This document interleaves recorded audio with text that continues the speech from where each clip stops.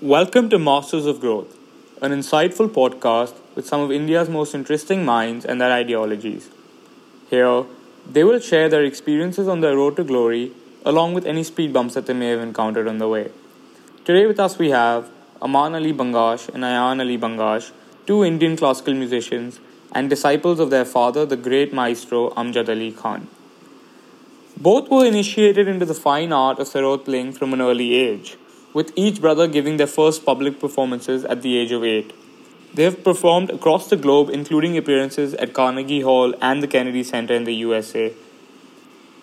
Along with their father, they are also gold medal winners at the Global Music Awards for their outstanding contribution to the global music industry and excellence in the classical music sphere. It is a pleasure to have both of you with us here today. Okay, so could both of you just tell me where your story began? Like, what inspired you?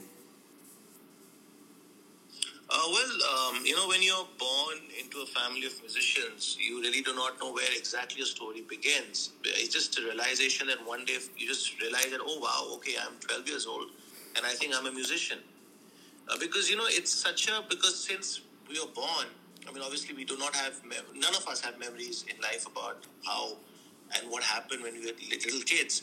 But it's just a realization that I think comes to you by the age of 9, 10, 11, that, oh wow, I can play sarod, I understand music, I understand what are rags, because, my father, since a very young age, just kept us involved in the whole music scene. So before even we could choose what we really want to do, we were in it. It was already a part of our life. And that it's just a realization. For me at least. Right. Yeah, I think atmosphere at home, was pretty much musically charged. Music, it was never a profession, it was a way of life. I think that's what the main difference was. So like my brother said, that before we knew it, we were already playing. So it was not something outside the box. It was just one of the things that, we were doing as a way of life, as simply as eating food or drinking water. It was like that. Right. And that's how it. There was someone or the other always in the music room. Even if my father was traveling when we were much younger, some student was there. Music never stopped. So the atmosphere continued, and my parents, I think, gave us that atmosphere at home. So that made a very big difference, I think, for both of us. Right, but then reaching new levels and new heights is also another story. So I'd just like to know what motivates you on a daily basis now. Like, could you just tell me what makes your story not end? Well, I feel the main thing that I think my brother and I really emphasized on was constant change. Because the change is the only thing that is constant. If you are the same always, you get stagnated and get boring and you get worn out. So in life, it's all about changing, adapting to new circumstances and adapting to new sorts of music or new situations that are uncomfortable. Like a lot of times, my brother Ayaan and I don't, we're doing, let's say, a recording with a new artist. Like in the past, we worked with our father and Mr. Joe Walsh from the Eagles band. So when we went to record, we didn't understand what's happening. It was very uncomfortable to start with. But then we adapted to the change, and the change adapted us into it, and we felt comfortable. And that came out to be a good project. Or even working with other musicians from other genres. Sometimes it's very uncomfortable when you're having your initial meetings. But right. That's the only thing that I think that the idea to change is what inspires me, because change is something which gives you a feeling of being uncomfortable or you're in pain, which means you're growing. The moment you're very comfortable about your space, that is where the problem begins. So it's very important not to be comfortable in where you are, but to be able to change and, do all those sorts of things. Right, I understand. Yeah, this art form of Indian classical music, it's not a written score. Everything is taught, orally, and what you execute is pretty much what your journey has been, because your music is a reflection of your nature. So who you are as a person reflects on your music as well. So that's why, your ups, your downs, your highs, your lows, your heartbreaks, your heartaches, everything, I think, really is communicated through the music you create.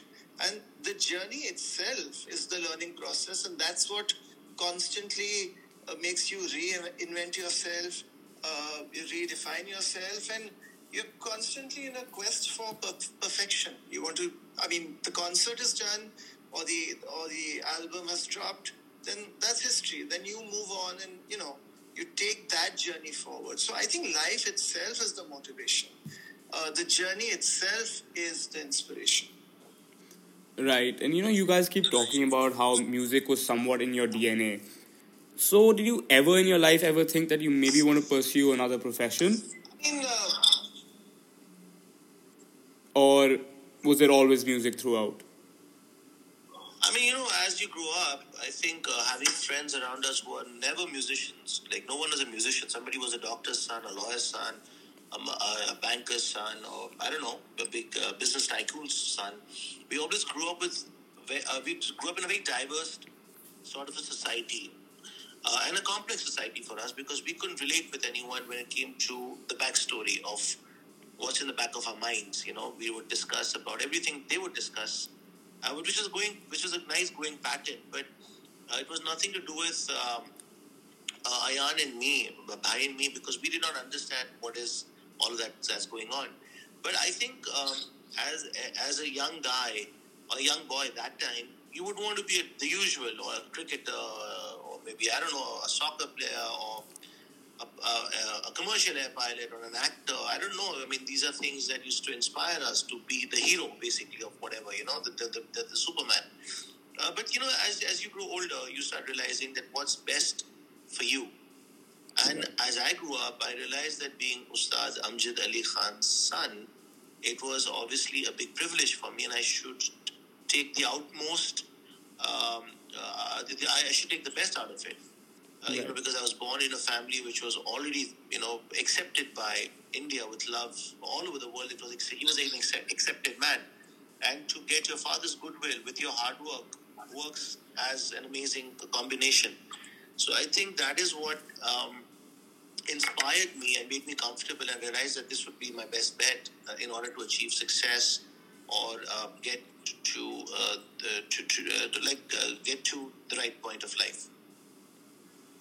Yeah, you see, I also feel that, these terms, DNA or lineage, I mean, obviously it has its value. Yes, it has its charm. It has its importance. But having said that, you have to write your own story. I mean, I was no Mozart, though I was born in a very musically charged atmosphere. I really had to work my way through. And so did my brother. I mean, it was not easy when we started, doing our initial shows. One was looked at with a lot of. There's a lot that goes on when you're a very famous father or a big musician's son. But by God's grace, we were accepted with a lot of love and warmth. But we also never took, any concert for granted. We never thought that it's some divine right that, we have to be here. I mean, it was a constant guilt that I hope I deserve this platform that I'm getting, which you knew you're getting because of who you were initially. But as you grow older and you find your way, I mean, I don't think anyone is that silly to just keep inviting you if mention of it. Your work has to define who you are eventually. Right, and you just talk about your father, and there's this famous quote where my father was my teacher, but most importantly, he was a great dad. So could you just walk us through the entire process with your dad, of him being a teacher while being a dad as well, and how that exactly played a role in your life?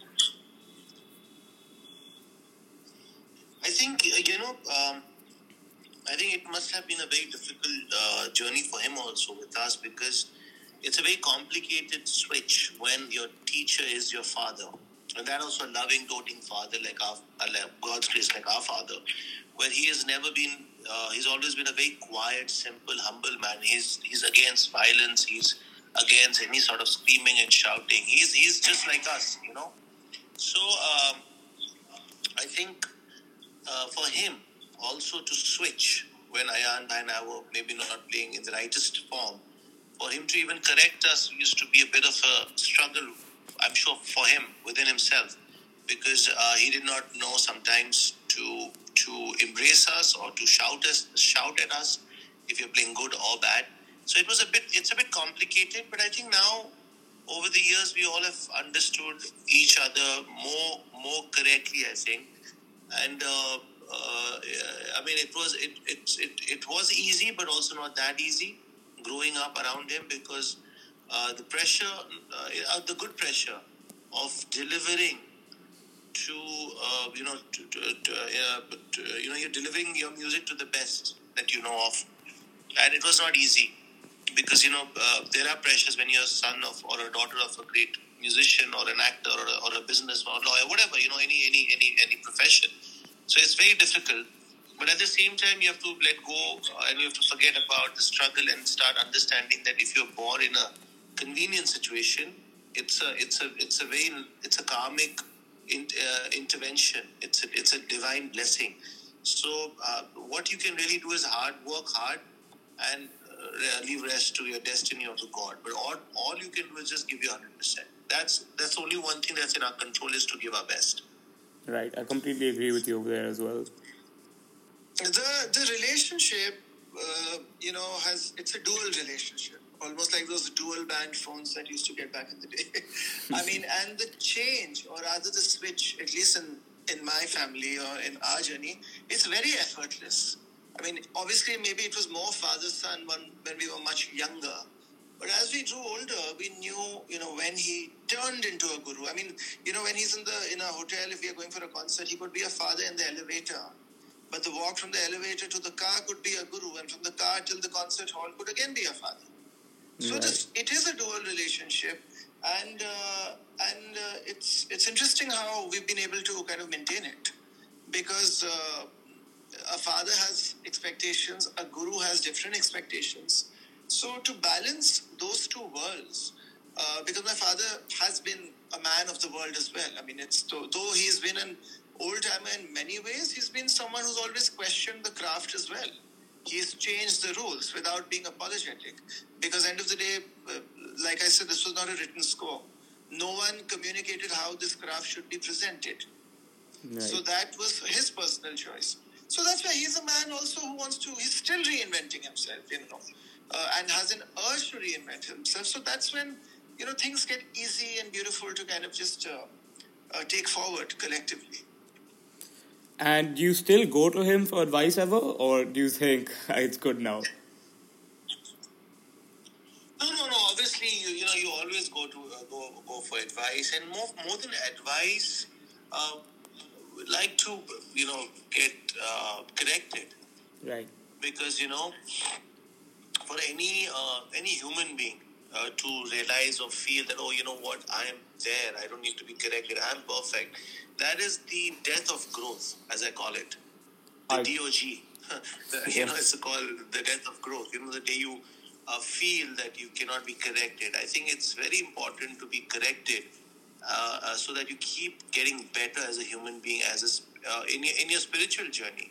And I think people who are open to criticism, people who do believe they're wrong, are the ones who really grow and learn more in life. As the old saying is, the moment you speak, you repeat yourself. The more you hear, you learn. So I'm very open to criticism. I love being criticized. I love being, I love people telling me how bad or wrong I am, because that keeps me going and makes me get better and better in my own humble way, Yeah, of course. I mean, having a fixed mindset, you're just limiting yourself, while having a growth mindset. Exactly. So I completely agree with you. Yeah. And so for my last question, what advice do you have for the people of my generation aspiring to become successful in the music industry? Very simple. Be humble, stay hungry, look foolish. I love that answer. Just be humble. Be hungry, look stupid. No, and also one more thing. Ayaan, I'm so sorry. I just going to say one more thing. No, go ahead. I asked my father once that, there's so much of good music happening, and apart from the fact that one should compete with themselves and quote unquote, that's very nice and diabetic, but the truth is, as human beings, we get insecure about others, and that is normal, right? And so I did ask him, I said, there's a lot of competition happening, so what do I do? He said, just pay attention to one thing apart from your hard work. Do not pay attention to the guy who's better than you, but pay more attention to the guy who's more humble than you. He will he will be a problem for you in the future. So basically, put your head down, keep walking, and just keep walking towards your goal. Don't run. You can trip then. Well said. Well, I'll pretty much, I guess so what I will say is the same. It's just that I think, yes, humility, yes, work hard, and most importantly, don't take yourself seriously. You're not the first or the last. It's okay to, fall. It's okay to, not be okay or not do the way you thought it would pan out.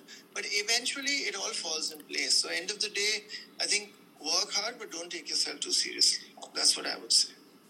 That's a great answer as well, and thank you so much for taking our time. I wish you both all the best for your upcoming tour.